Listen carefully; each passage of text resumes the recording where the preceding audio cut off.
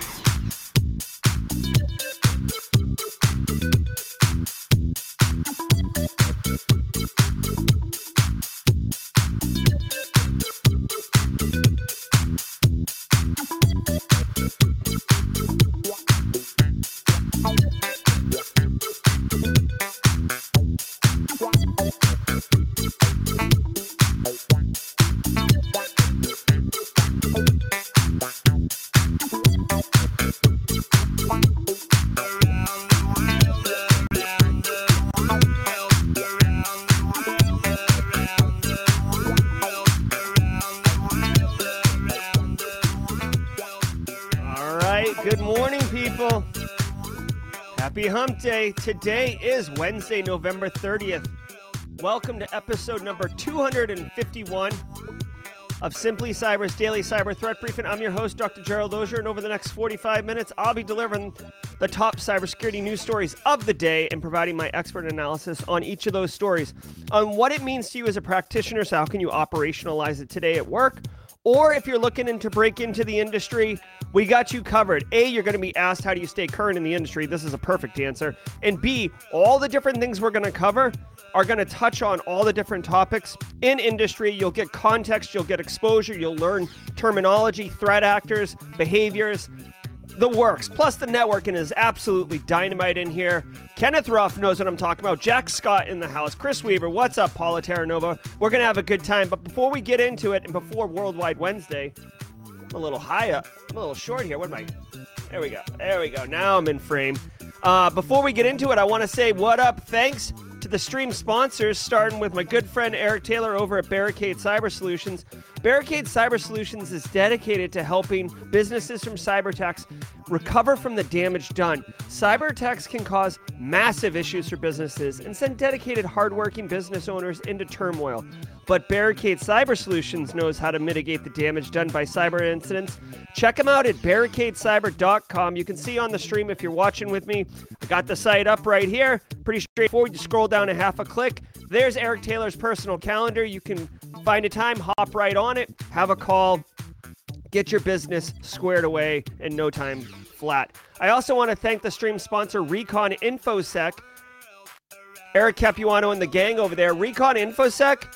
Listen, if your organization's large enough to have real cybersecurity concerns, but maybe not quite large enough to build a full-fledged security operations capability from the ground up, check out the Managed Detection and Response, MDR, offering from Recon InfoSec. Their offering includes the people, process, and technology needed to deliver full-spectrum security operations for organizations of any size. Guys, if you're just overwhelmed by alerts, or you don't have time to look at them, or you're a one-man band, or you're a matrix network engineer working out of Houston area, and you're responsible for looking at firewall logs and email alerts and phishing, stuff like that, guys, for a fraction of the price of hiring someone, you can have a managed detection and response capability like Recon InfoSec and give you massive value. Rando with the hype machine, my man. What? Did we just become best friends? Yep. Love it. Thank you so much for the chat support. I want to remind you, if you hold professional certs like the CISP, CISM, CISA, each episode of the Simply Cyber Daily Cyber Threat Briefing is worth half a CPE, so it stacks 2.5 a week, 10 a month. Be sure to say what's up in chat. Specifically today, I'm going to ask you to tell me where you're at in a hot second.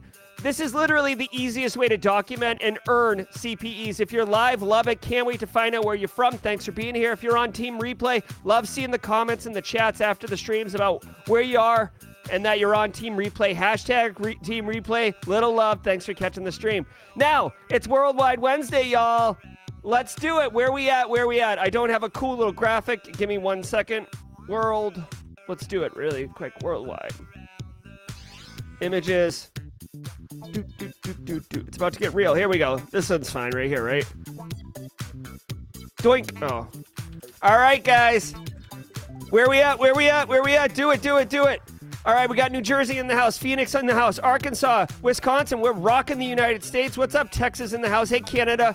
New Brunswick, Canada. All right, I'm marking North America off. Solid. Manitoba, Canada, kicking the Red Canary shirt. You damn right. Internal Stranger whipping. Australia's online. What's up, Michigan? Arturo, I thought I saw South America come in earlier. Ohio, Virginia Beach, Virginia. Flow Rida up in here, Robert Moritz. Hey, what's up, Lego Sec, coming from the great state of New York. Chesapeake's in the house. Charlotte's in the house. More Georgia. I love it. Where are we at? South America. I saw it too, Carrie, when I came on. Prague, Czech Republic. Thank you, Europe, for being online.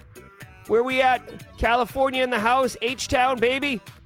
Love it. New York. Where we got? Where's India? Where's Asia? Where's our Central America? Ventura, California. Yeah, come on. Doris from Germany. Where we at?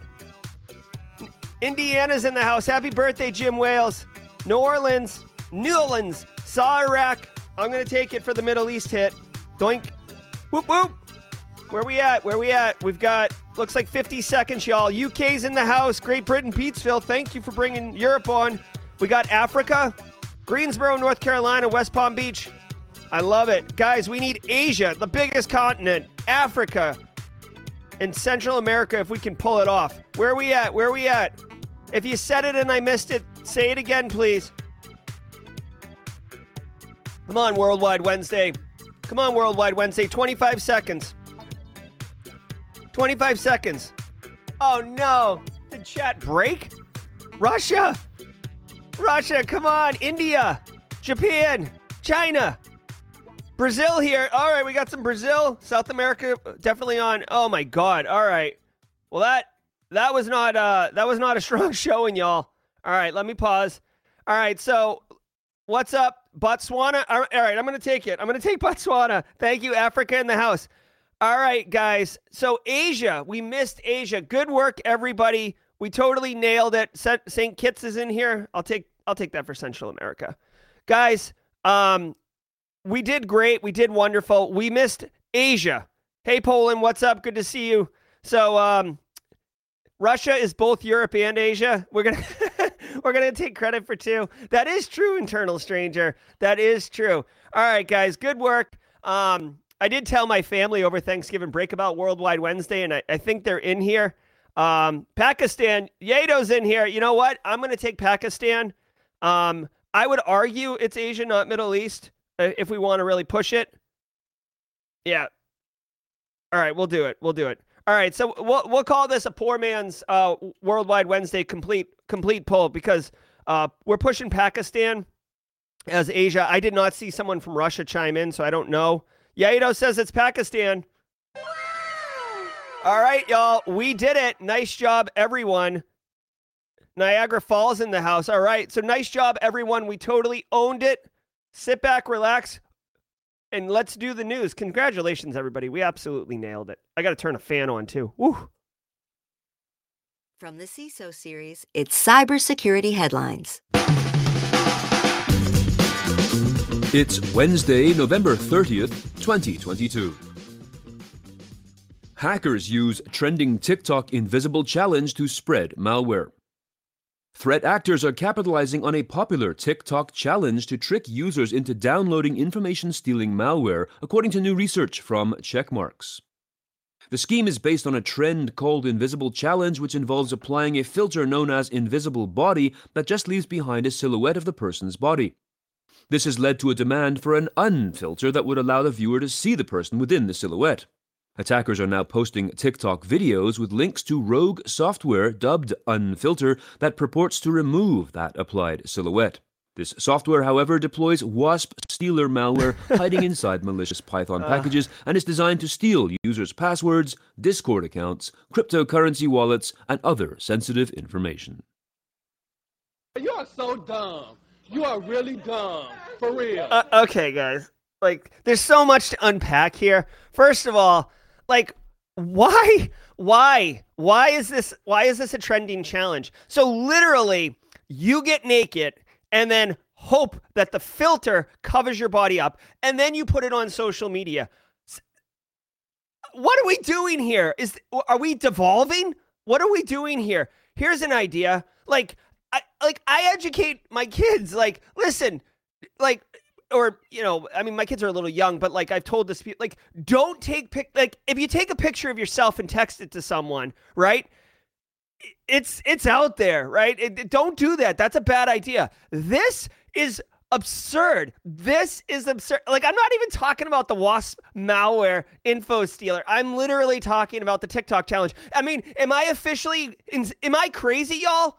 Am I like, get off my lawn? Am I that old now where I'm yelling at kids to get off my lawn? Because to me, this invisible challenge is get off the invisible challenge. What are we doing here? Okay, so let's put that aside. Let's just put it aside.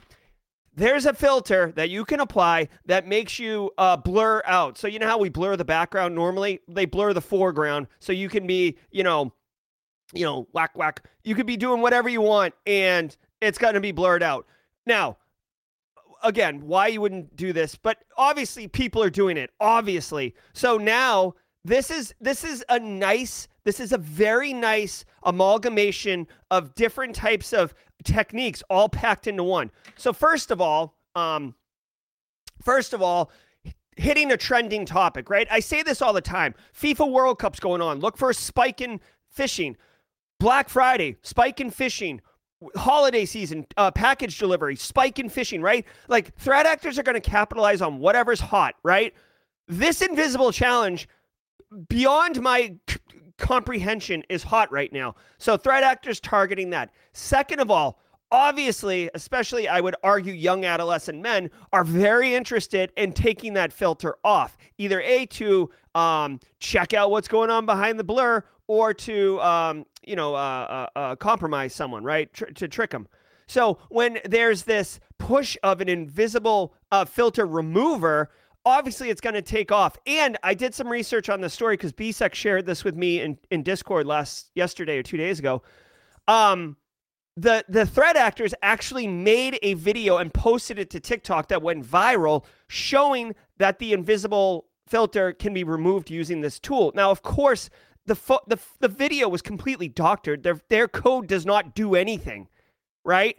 But they did it. Now, so that lends social proof that, like, oh, it can be done. Click here, here, here. It is a GitHub repo. It has been taken down already, but what they did that was really, really interesting is, and I'm not a huge GitHub repo person, but GitHub is an open source platform for storing software, right? I have some GitHub stuff, but it's not code. It's like cybersecurity resources. Anyways, anyone can put code up in there. Anyone can download code from up there. There's a way to kind of like pair your code with other repos. So these guys right here, these threat actors, tied their malicious payload to like a really popular GitHub repo that had like 46,000 stars or whatever. Again, to lend social proof that yes, this thing is legit. It's been vetted. Tens of thousands of people are using it. It's legit. Go use it. Okay, so that's two parts of the attack. The third part that I found really interesting is they took an actual existing piece of working code. Again, I don't think it removes the filter. It does something. Whatever it does, it runs, right? And they simply added an import statement to the Python that had like code in the import statement. So they're not importing a library from somewhere else. They're importing straight code, and the code's all obfuscated. This story is worth drilling into and looking at because it's really got a nice, clean, I mean, again, hat tip to the threat actors, but it's got a nice, clean, easy to follow attack methodology on what the threat actors were doing and how they achieved it. And at the end of the day, they're getting all these people to install an information stealer with their permissions on their systems and off and running. Now, again, you'd have to install this on a computer, a workstation, not like an iPhone or something like that, because you don't have a Python interpreter on your iPhone. But that aside, they definitely hit a lot of people. I don't know if they mentioned how much money they made. It's kind of hard to say because they're stealing credentials and crypto wallets. You can't really track how many crypto wallets lost money because of this malware. But anyways, woo! Cyber Monday online sales hit record. Although expectations for this year's holiday online spend were lukewarm, Cyber Monday pulled in $11.3 billion in sales online, according to figures from Adobe Analytics, which tracks seasonal e-commerce activity. This is 5.8% more than consumers spent on the same day last year and sets a record both for the day and for the year so far. This is despite the fears of inflation potentially dampening consumers' spirits. Adobe said that these figures were based on more transactions overall and points to retailers' deep discounts paired with greater availability of goods after shortages of the years before. Hey, Kimberly. Straight cash, homie. Okay, so check it out. This is surprising to me, okay? So Cyber Monday, at least from a United States perspective, I am in the U.S., had record $11.3 billion. Couple things. They said deep discounts in the story. For me, aside from the GRC Masterclass being 50% off, a lot of the deals I saw were like not Cyber Monday deals. They were like 10% off, 15%. Like they were like, it's Tuesday. Here's a deal. So I don't know about you guys, but I didn't see like doorbuster deals. Second of all, I was looking for a couple things. They weren't on sale at all. Third, what I saw that was really actually on sale was software as a service. So product that scales incredibly easily because it's just licensing, right?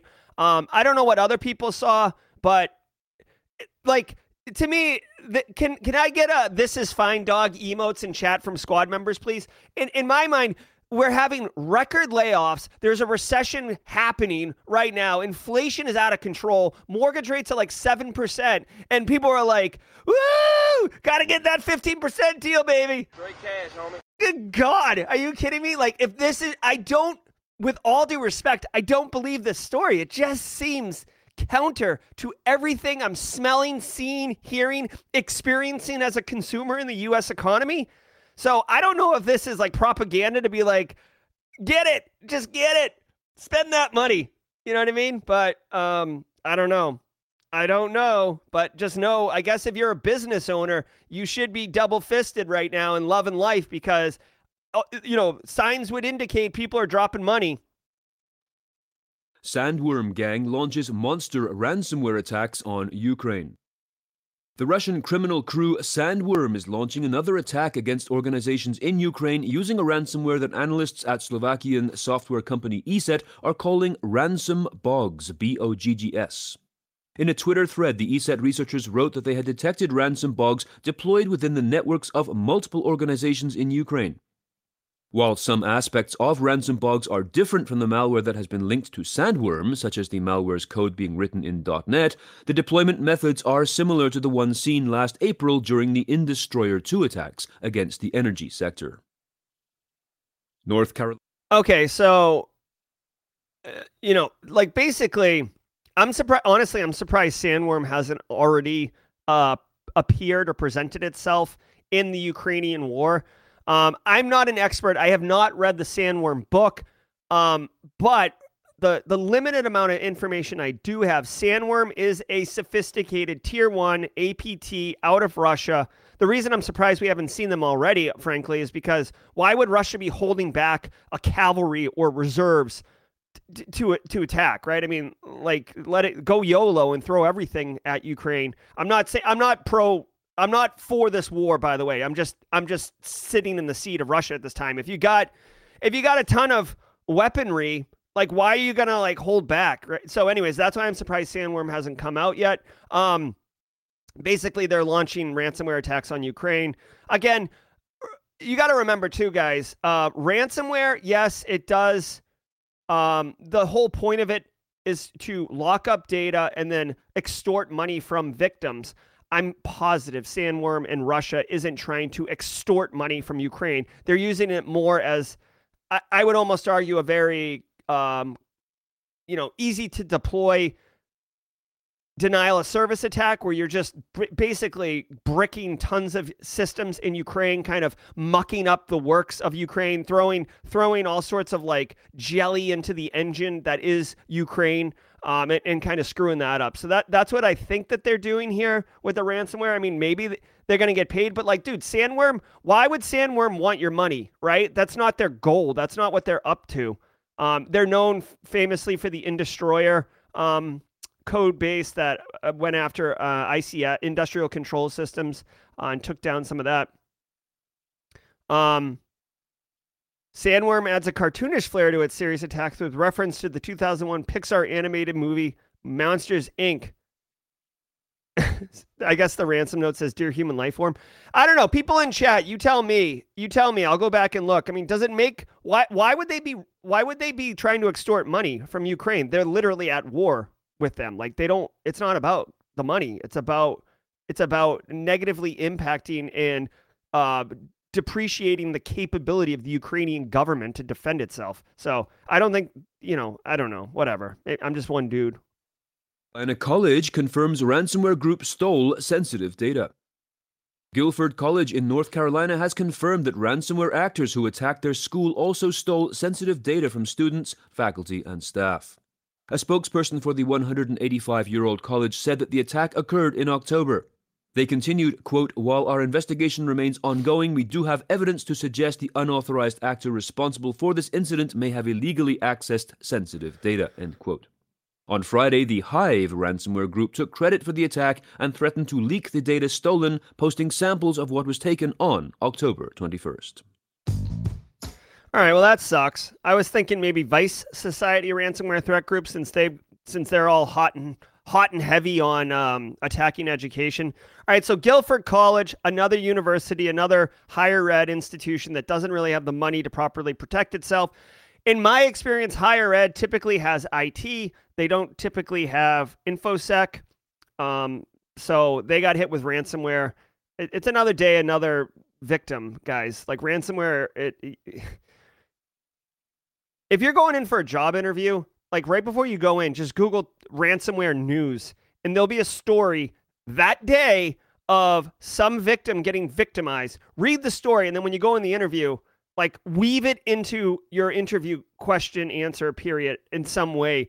And like you'll be like, "Oh, I just read this morning that Guilford College got hit," like, and then you can read into this thing. So here's the thing. They disconnected their systems and hired outside security experts. I want to point out, I say it every day, and you guys are probably desensitized to it, but when I say Barricade Cyber Solutions have a plan, this is where that comes in. They hired outside security experts. Do you know what you don't want to do when you're dealing with an active ransomware incident? Vet outside security experts. Do the due diligence. Get the contracts in place. Go through procurement. Now, you want that all done already. So you heaven forbid you have to do this. But, when you get punched in the stomach, you want to be able to respond quickly, not evaluate how your stomach feels, or should you stand up? Should you punch?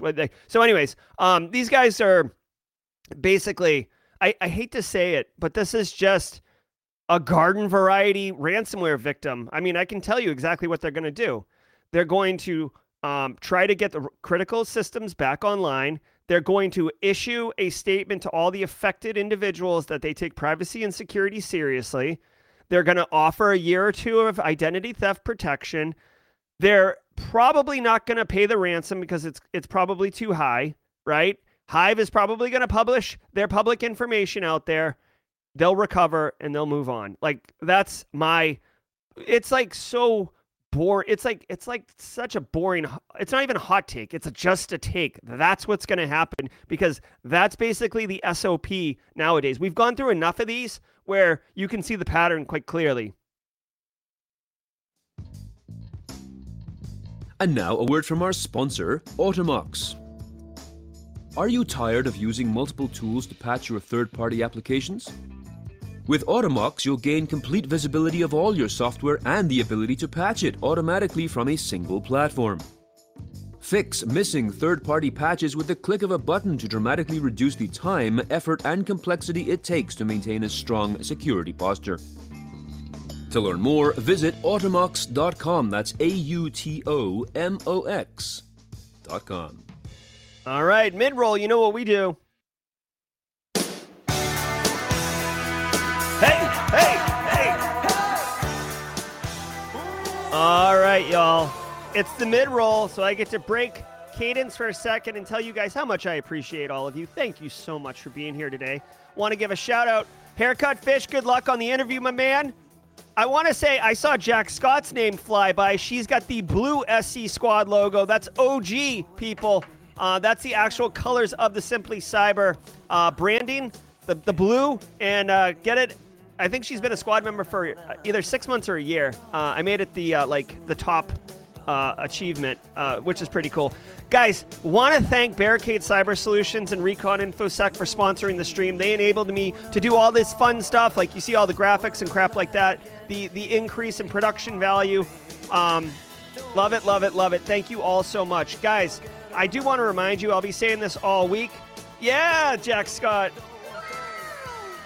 I do want to remind you all, guys, that I'm Simply Cyber, by virtue of that, all of us are part of Cybersecurity Cares. This is a charity that we're working with right now. 91% of every donation goes directly to putting food in a kid's mouth, right? So 91 cents for every dollar goes directly to putting food in. This charity has been vetted by an independent party to validate that this is true. And you can see Lima Charlie's kind of taken the lead on this one, but Recon InfoSec's involved. Soteria, which is a Charleston-based company, great people over there. Simply Cyber, whoop, whoop, and all these other great companies are involved. If you're interested in donating, I personally donated $100 of my own money because I've had to combat hunger, and it sucks. I just dropped it in link. If you're interested in doing that, I'm trying to figure out a way for Simply Cyber to match Simply Cyber community donations. But just, guys, if you got a couple extra pennies, if you've ever dealt with hunger, like really dealt with it, not sure when you're, I'm getting emotional. I'm not even going to talk about this. Just, it's something that we're doing right now. Okay. Also, guys, wearing my red shirt. You know what it is? It's Wednesday Offensive. If you guys are interested, later today at 1:30 p.m. Eastern Time, Red Siege, information security company. They're an offensive sec company. They host a 30-minute open Zoom meeting. It's really, really cool. I've attended multiple times. Jeff McJunkin is coming from Rogue Valley Information Security later today. If you're looking to network, if you're looking to meet other people in the industry in a very, really cool way, come check out Wednesday Offensive. I'll drop a link in chat. Love what the people... I just really dude, there's certain companies in our industry that are just awesome. Barricade, awesome. Recon InfoSec, awesome. Red Siege, awesome. Right? There's just Black Hills Information Security, wicked awesome. There's just great people and great companies doing great stuff, and I want to promote it and share it with all of you. Again, guys, it's pretty typical. If you want to get the newsletter I send every Monday, simplycyber.io/newsletter. I draft this email myself every Saturday, and it's in your inbox on Monday morning, 6 a.m. Eastern Standard Time, and it's no fluff. It's just, here's 3 things you can do to reduce cyber risk for your organization.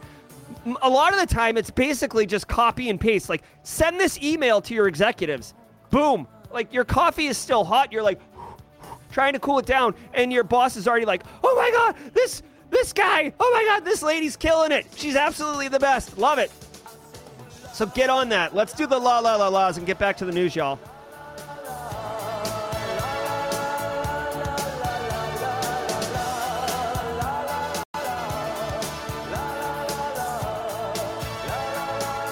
All right.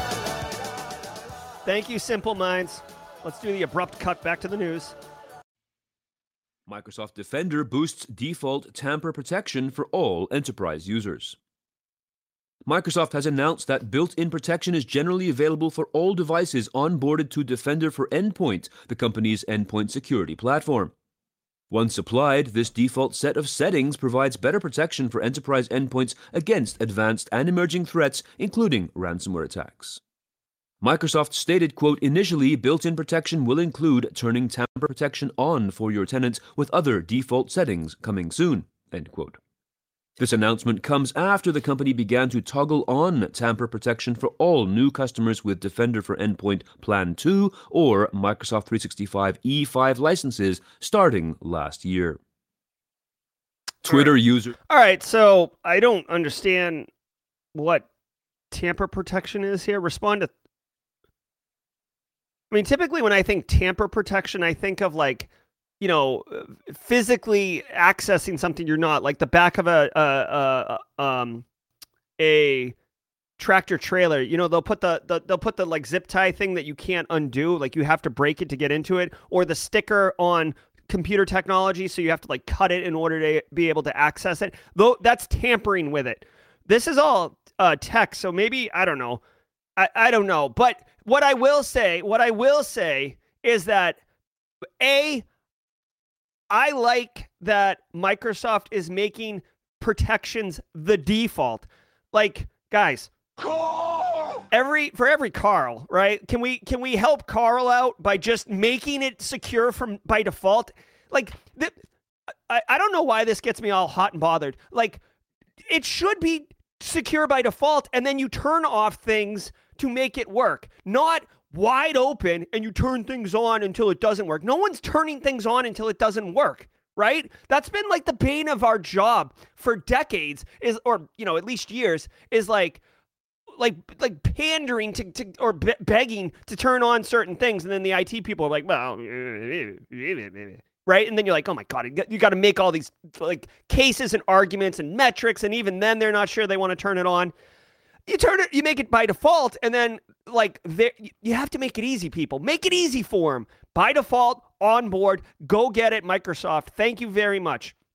Now, they only said tamper-proof or tamper protections or whatever, so I don't know exactly what value you're getting, but I do appreciate that they need to make the onboarding process much smooth, like super smooth, and they need to like secure all the things. And the final thing I'll say, this is slightly beyond Microsoft Defender, but can I make a flag and like lead the charge on having IoT devices require you to change the default admin password before you're allowed to use it? Like, make that a step. It's not that hard to require it. It's like, it's so, like, default admin creds just piss me off, like, to no end. It's like, what are we doing here? Like, why? No one needs that. All right. So I have heard, I like Microsoft Defender. I like how it integrates with the whole platform. I like how it can push telemetry to Sentinel. I'm all on board. I have heard from industry experts that Microsoft Defender can get shredded pretty easily by threat actors. I've seen multiple pieces of malware that are able to disable Microsoft Defender. So if you are going to be using Defender, and if you have budget, do a proof of concept on multiple EDR solutions. If you don't have budget and you're an Office 365 shop, Defender is a good option to consider. At least it gives you some protection, right? If an advanced threat actor is going to get you, chances are they're going to get you anyways. So, it is what it is. Okay. Stolen data leaked online and more shared privately. Over 5.4 million Twitter user records containing non-public information stolen using an API vulnerability that was fixed in January have been shared for free on a hacker forum. Another massive, potentially more significant data dump of millions of Twitter records has also been disclosed by a security researcher, demonstrating how widely abused this bug was by threat actors. The data consists of scraped public information as well as private phone numbers and email addresses that are not meant to be public.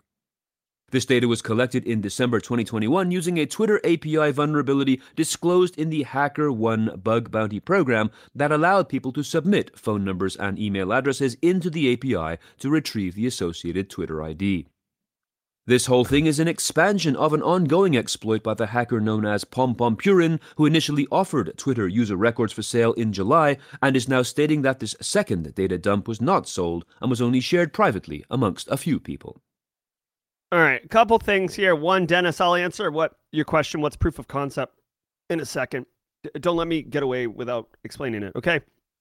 All right, so we just talked the other day, unless this is the same story, but I think this is a different story, about how, that was WhatsApp. Yeah, WhatsApp got scraped for 500 million.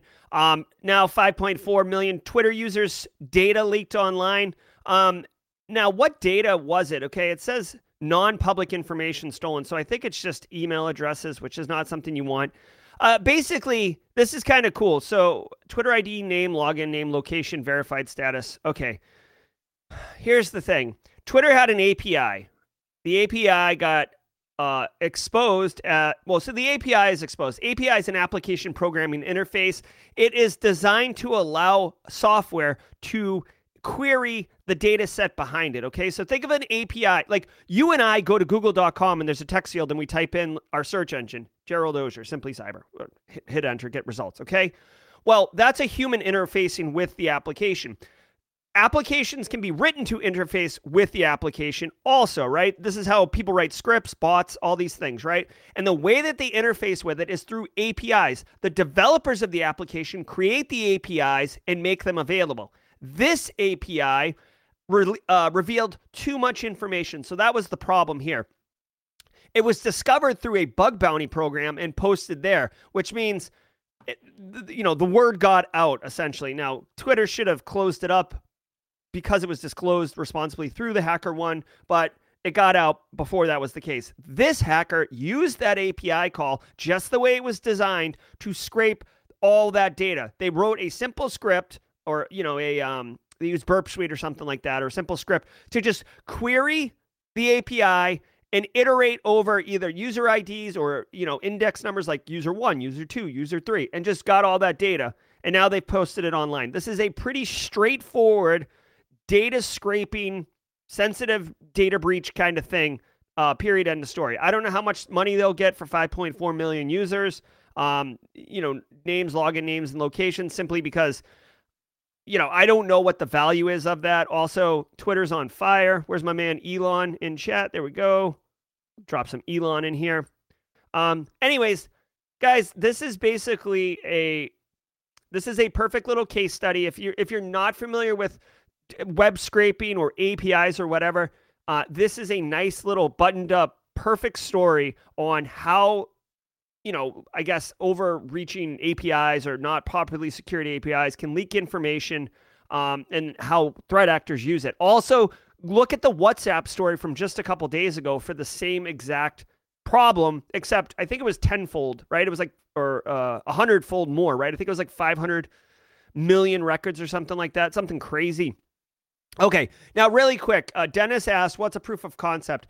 Real quick, this is just a little education thing. In the world of, really IT, but in my cybersecurity world, say you're going to buy a product like endpoint detection and response, like Microsoft Defender, like we just talked about, okay? Well, Microsoft Defender isn't free. It costs money. So you have to request budget. Well, if you're going to ask for budget, what are you spending your money on? Well, we need endpoint detection and response. Well, it behooves me as a prudent buyer of some technology, especially because you're going to be getting like on board with them and locked in, to evaluate like the big players in the market. And this is why we talk about like the Gartner Magic Quadrant or the Force Wave or whatever, where they identify the best products in the business.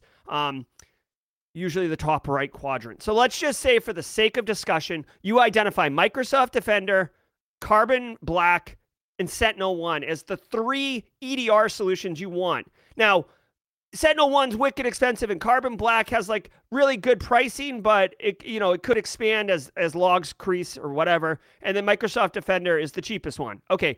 The proof of concept is you put all 3 agents into your environment. Like maybe you have 10 computers with Microsoft, 10 computers with SentinelOne, 10 computers with Carbon Black. Then you take a tool. This is just coincidence. You take a tool like Atomic Red Team, right?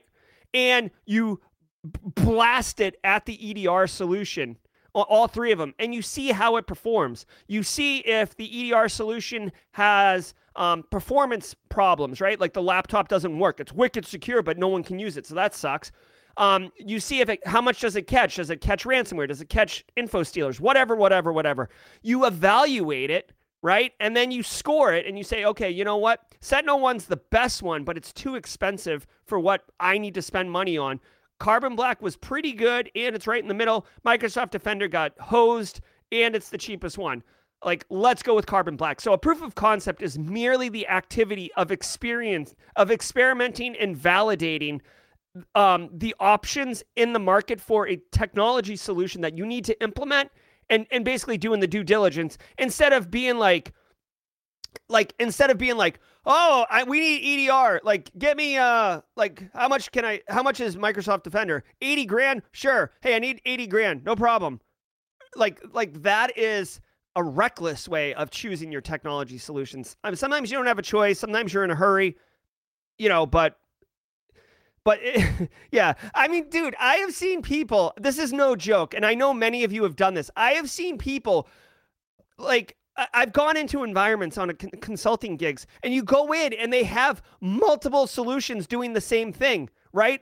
They have multiple EDRs, which makes no damn sense. Like, why are you spending money on both of these things? Oh, because we acquired this business and they were running that and they were running this, so we just kept both. And it's like, okay, you're just like burning money. Is that what we're up to here? Or, you've got multiple like authentication options and stuff like that, like Okta and Duo in your environment. And you're like, what the hell are you guys doing here? Like, what are you doing? Anyways, that gets into like budget and renewals and how long's the contract for, and can you pit vendors against each other. That's CISO life. When people talk about, I want to be a CISO, trust me, it's not all 0 days and leet speak. It's a lot of budgets and product evaluations and dealing with vendor emails. Oh my God. You should see my email after I got back from Black Hat. Oh, A wave of cyber-enabled scams target FIFA World Cup fans. Oh, here's a surprise. As the global soccer tournament enters its second full week in Qatar, FIFA World Cup scams are proliferating as cybercriminals aim to score big from unsuspecting fans, according to data collected by cybersecurity firm Group IB. Researchers said Tuesday they have identified as many as 90 potentially compromised Haya accounts, which is the mandatory system established so World Cup attendees can enter Qatar and access tickets and other services such as transportation.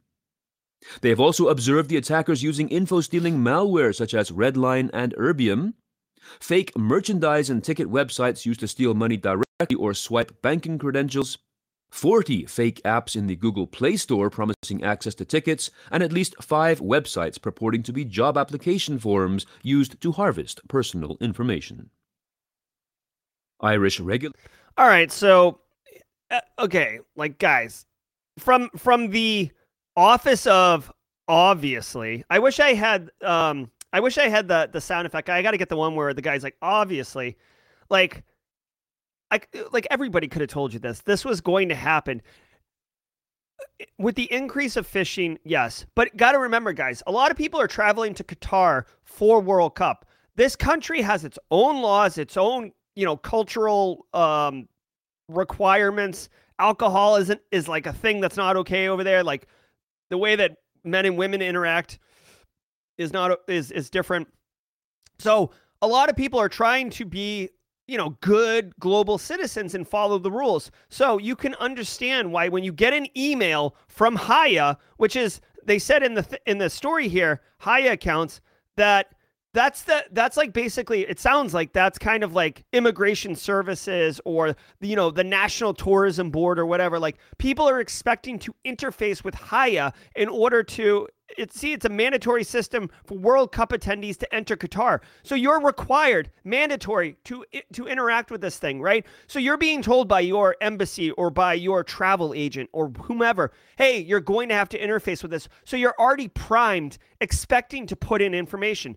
When you are traveling and spending money, lots of money to go to this friggin' event, when you get a thing that says, hey, we need your social security number, date of birth, firstborn child's name, all this crap, and you don't submit like your social and you go to hit submit and it goes, and you need to fill out all required fields, right? Well, you're on a phishing site. You don't realize it because the Haya thing is already compromised. You're going to put all that information in because you need to advance so you can continue on with your trip. So I'm not surprised.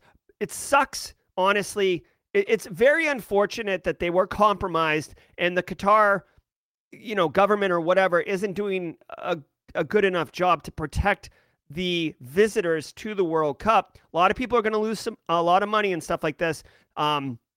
They said that they're also installing malware. So I could imagine, it didn't get into it in the details, but I could easily imagine some instance where they're like, oh, like as part of COVID protocol or as part of tracking protocol or as part of our religious requirements, you need to install this app on your workstation so we can validate that you aren't looking at porn or something, which is illegal in Qatar.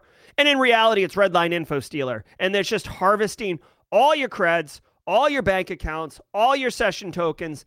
And it just sucks. Like, I'm trying not to say suck as much because I yelled at my kid for saying suck the other day. I said, oh, you should, instead of saying sucks, why don't you use like descriptive adjectives to explain why it sucks? And I'm up here saying suck. So anyways, way to go, United States, beating Iran and moving on to the tournament of 16. So whoop, whoop. I'm a big fan of that. But, too bad for people who got scammed. I would say if you do know anyone who is gone to Qatar, who is part of World Cup, as a player, as a participant, as a fan, tell them about this and make sure that they aren't getting scammed, right? Like they may have already been compromised. So make sure that they check their bank accounts and all that stuff, change their passwords. It's gonna be bad. Later fines Facebook for leak of users' data. Ireland's Data Protection Commission has levied fines of $277 million against Meta Platforms for failing to safeguard the personal data of more than 500 million users of its Facebook service, ramping up privacy enforcement against US tech firms. The fines follow an inquiry initiated by the European regulator on April 14, 2021, close on the heels of a leak of a collated dataset of Facebook personal data that had been made available on the internet. Meta acknowledged that the information was old data that was obtained by malicious actors taking advantage of a technique called phone number enumeration to scrape users' public profiles.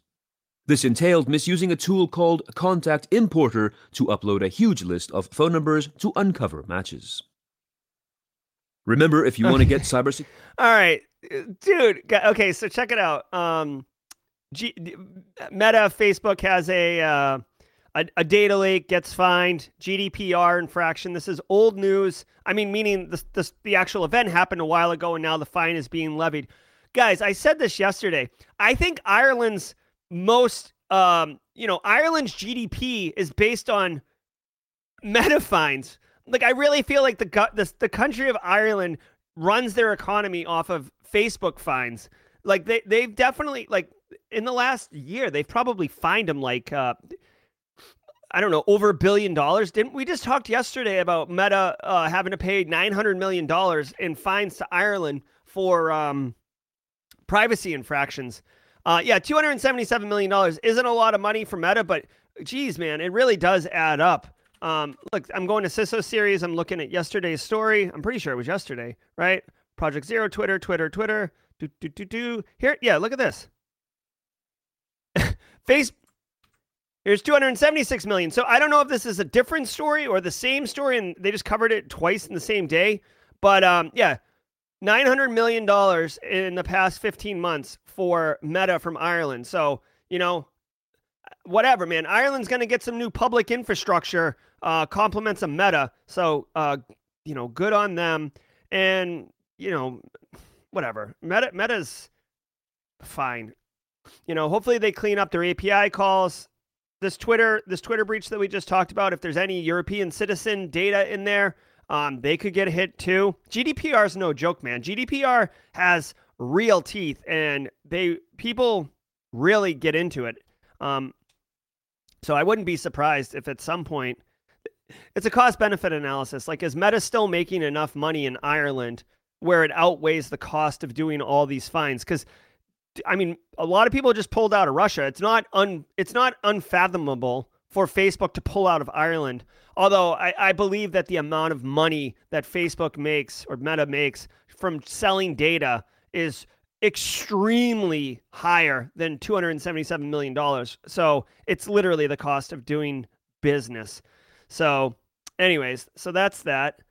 All right. That does it for the news. So let's get some action here. I want to thank all of you for being here. I'm going to spend a few minutes kind of chatting it up. We are a couple minutes over. I want to remind everybody that later on Friday, we're starting a new show. This is a pilot episode.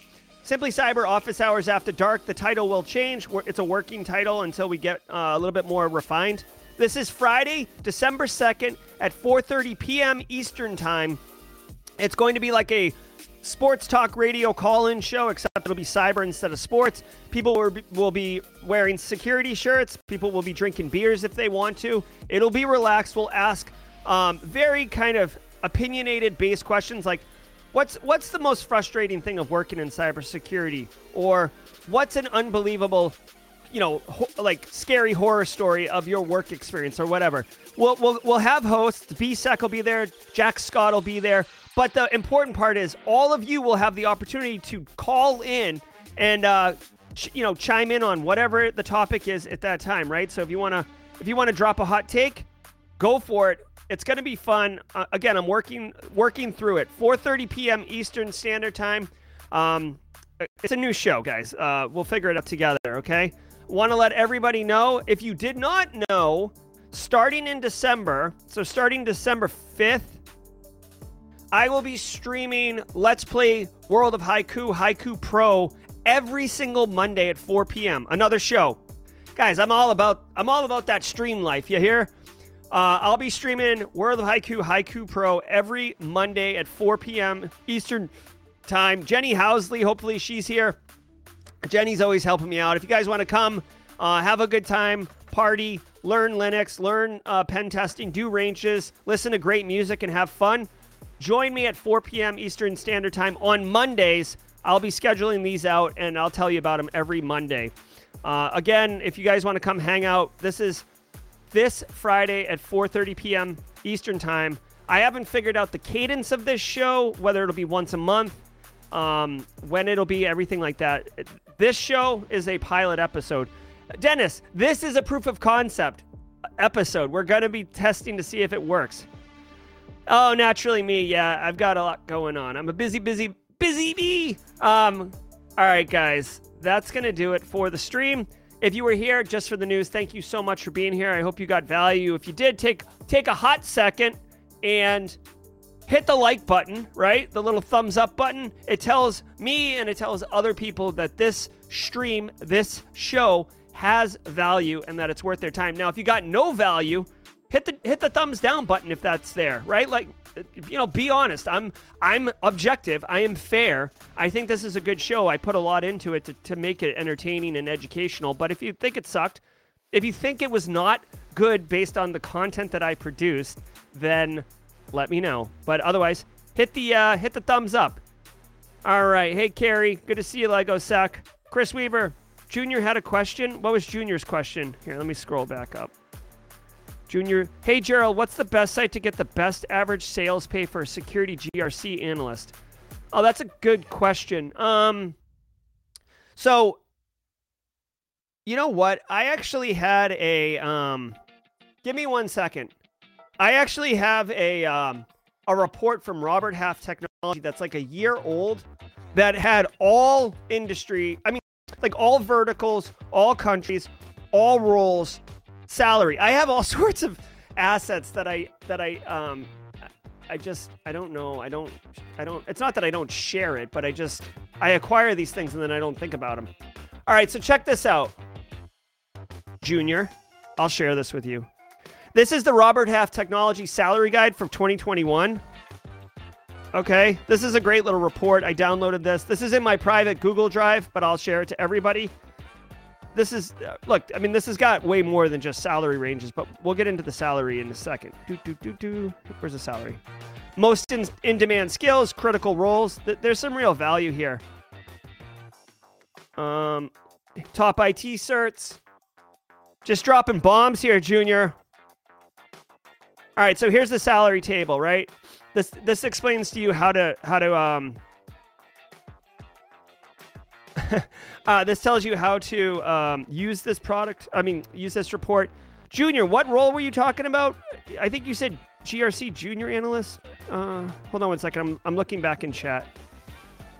Security GRC analyst. Hey, Tiffany, thanks for the sub. All right, so let's look for GRC analyst here. Software apps, consulting and integration, data administration, QA, networking, security. All right, so here's security. They don't really have GRC necessarily. IT auditor, that's kind of GRC. So according to this, 115 grand is the median, which is pretty good, I gotta tell you. Now, Junior, where are you? So here's the really interesting thing. This is the value for an IT auditor, salary ranges, but then based on where you are, they actually have scalar variables. So Junior, where are you? Like what city, state are you in? Right? Because if you're in California, Irvine, California, you can add 30% to the salary because that's what's going on, right? Okay, good. So juniors getting paid, it seems accurate-ish. Let me know where you are, though, because you have to use these scalar variables, right? If you're in Idaho, Boise, it's negative 11% of like what the median average is. I'll share this link with everybody if you guys want. Remote Greenville, South Carolina. Oh, hey, way to go, upstate. I'm in the low country. You feel me? All right.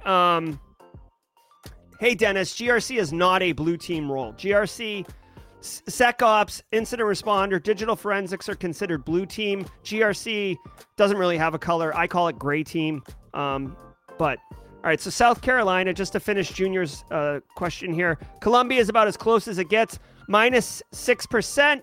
Oh, Greenville's minus 4%. All right, so Junior, Greenville's minus 4%. So you take this value right here and multiply it by negative 4%, which is, let's see, 96,000 times, I guess 0.96, right? 92,000. Okay, so you're pretty spot on. You're pretty spot on there on the lower end, right? So you could switch jobs and get a little bit more junior, and be able to defend it, Orange team is security architecture, security engineering, typically. So you're more hands in technology, standing up, rolling out network access control, standing up firewalls, deploying MDM, MFA. That's orange team stuff. All right. Yeah, let me know if you guys want. Here, can I make this available to people? Whatever. I'll make this available to people afterwards. My pleasure. Thanks for asking the question. Thanks, Chris Weaver, for pointing out. I would have missed it, okay?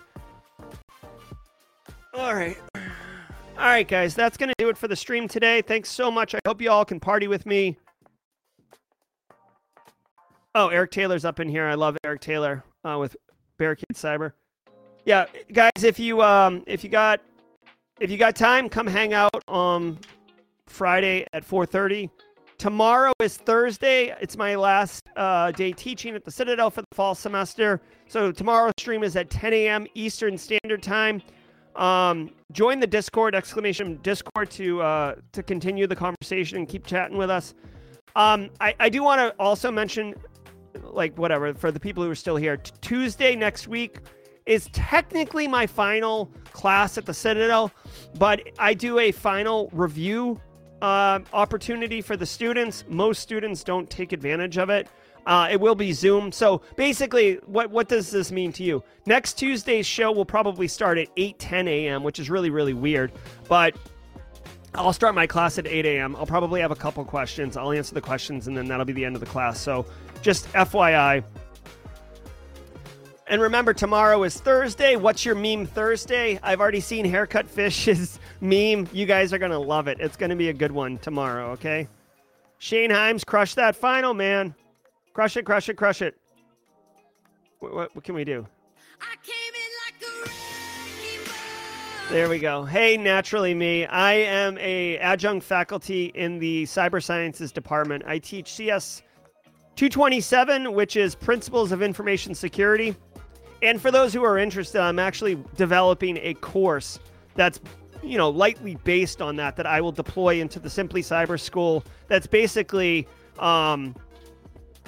like fundamentals of information security. So like the entire industry, and it'll basically be like a primer course for cybersecurity. So if you know nothing about cybersecurity and you're really interested, this course will be good for you. It'll cover the technology, cyber terrorism, information warfare, different techniques by threat actors, the industry itself, all the roles in the industry, malware, how to phish people, how to defend from phishing. I'm looking at you, Carl. So stay tuned for that. It's just something I'm working on. I just don't have a lot of time, as you all can imagine. I'm a pretty busy dude. So that's the thing. All right, guys, that's going to do it. Thank you all so much for staying the extra 15 minutes. I wish you all the very best. Happy Wednesday. Happy hump day. Congratulations on Worldwide Wednesday. Another win, y'all. Oh, thanks, Naturally Me. Enjoy the GRC course. Guys, be good. We'll see you tomorrow at 10 a.m. Cheers, everybody.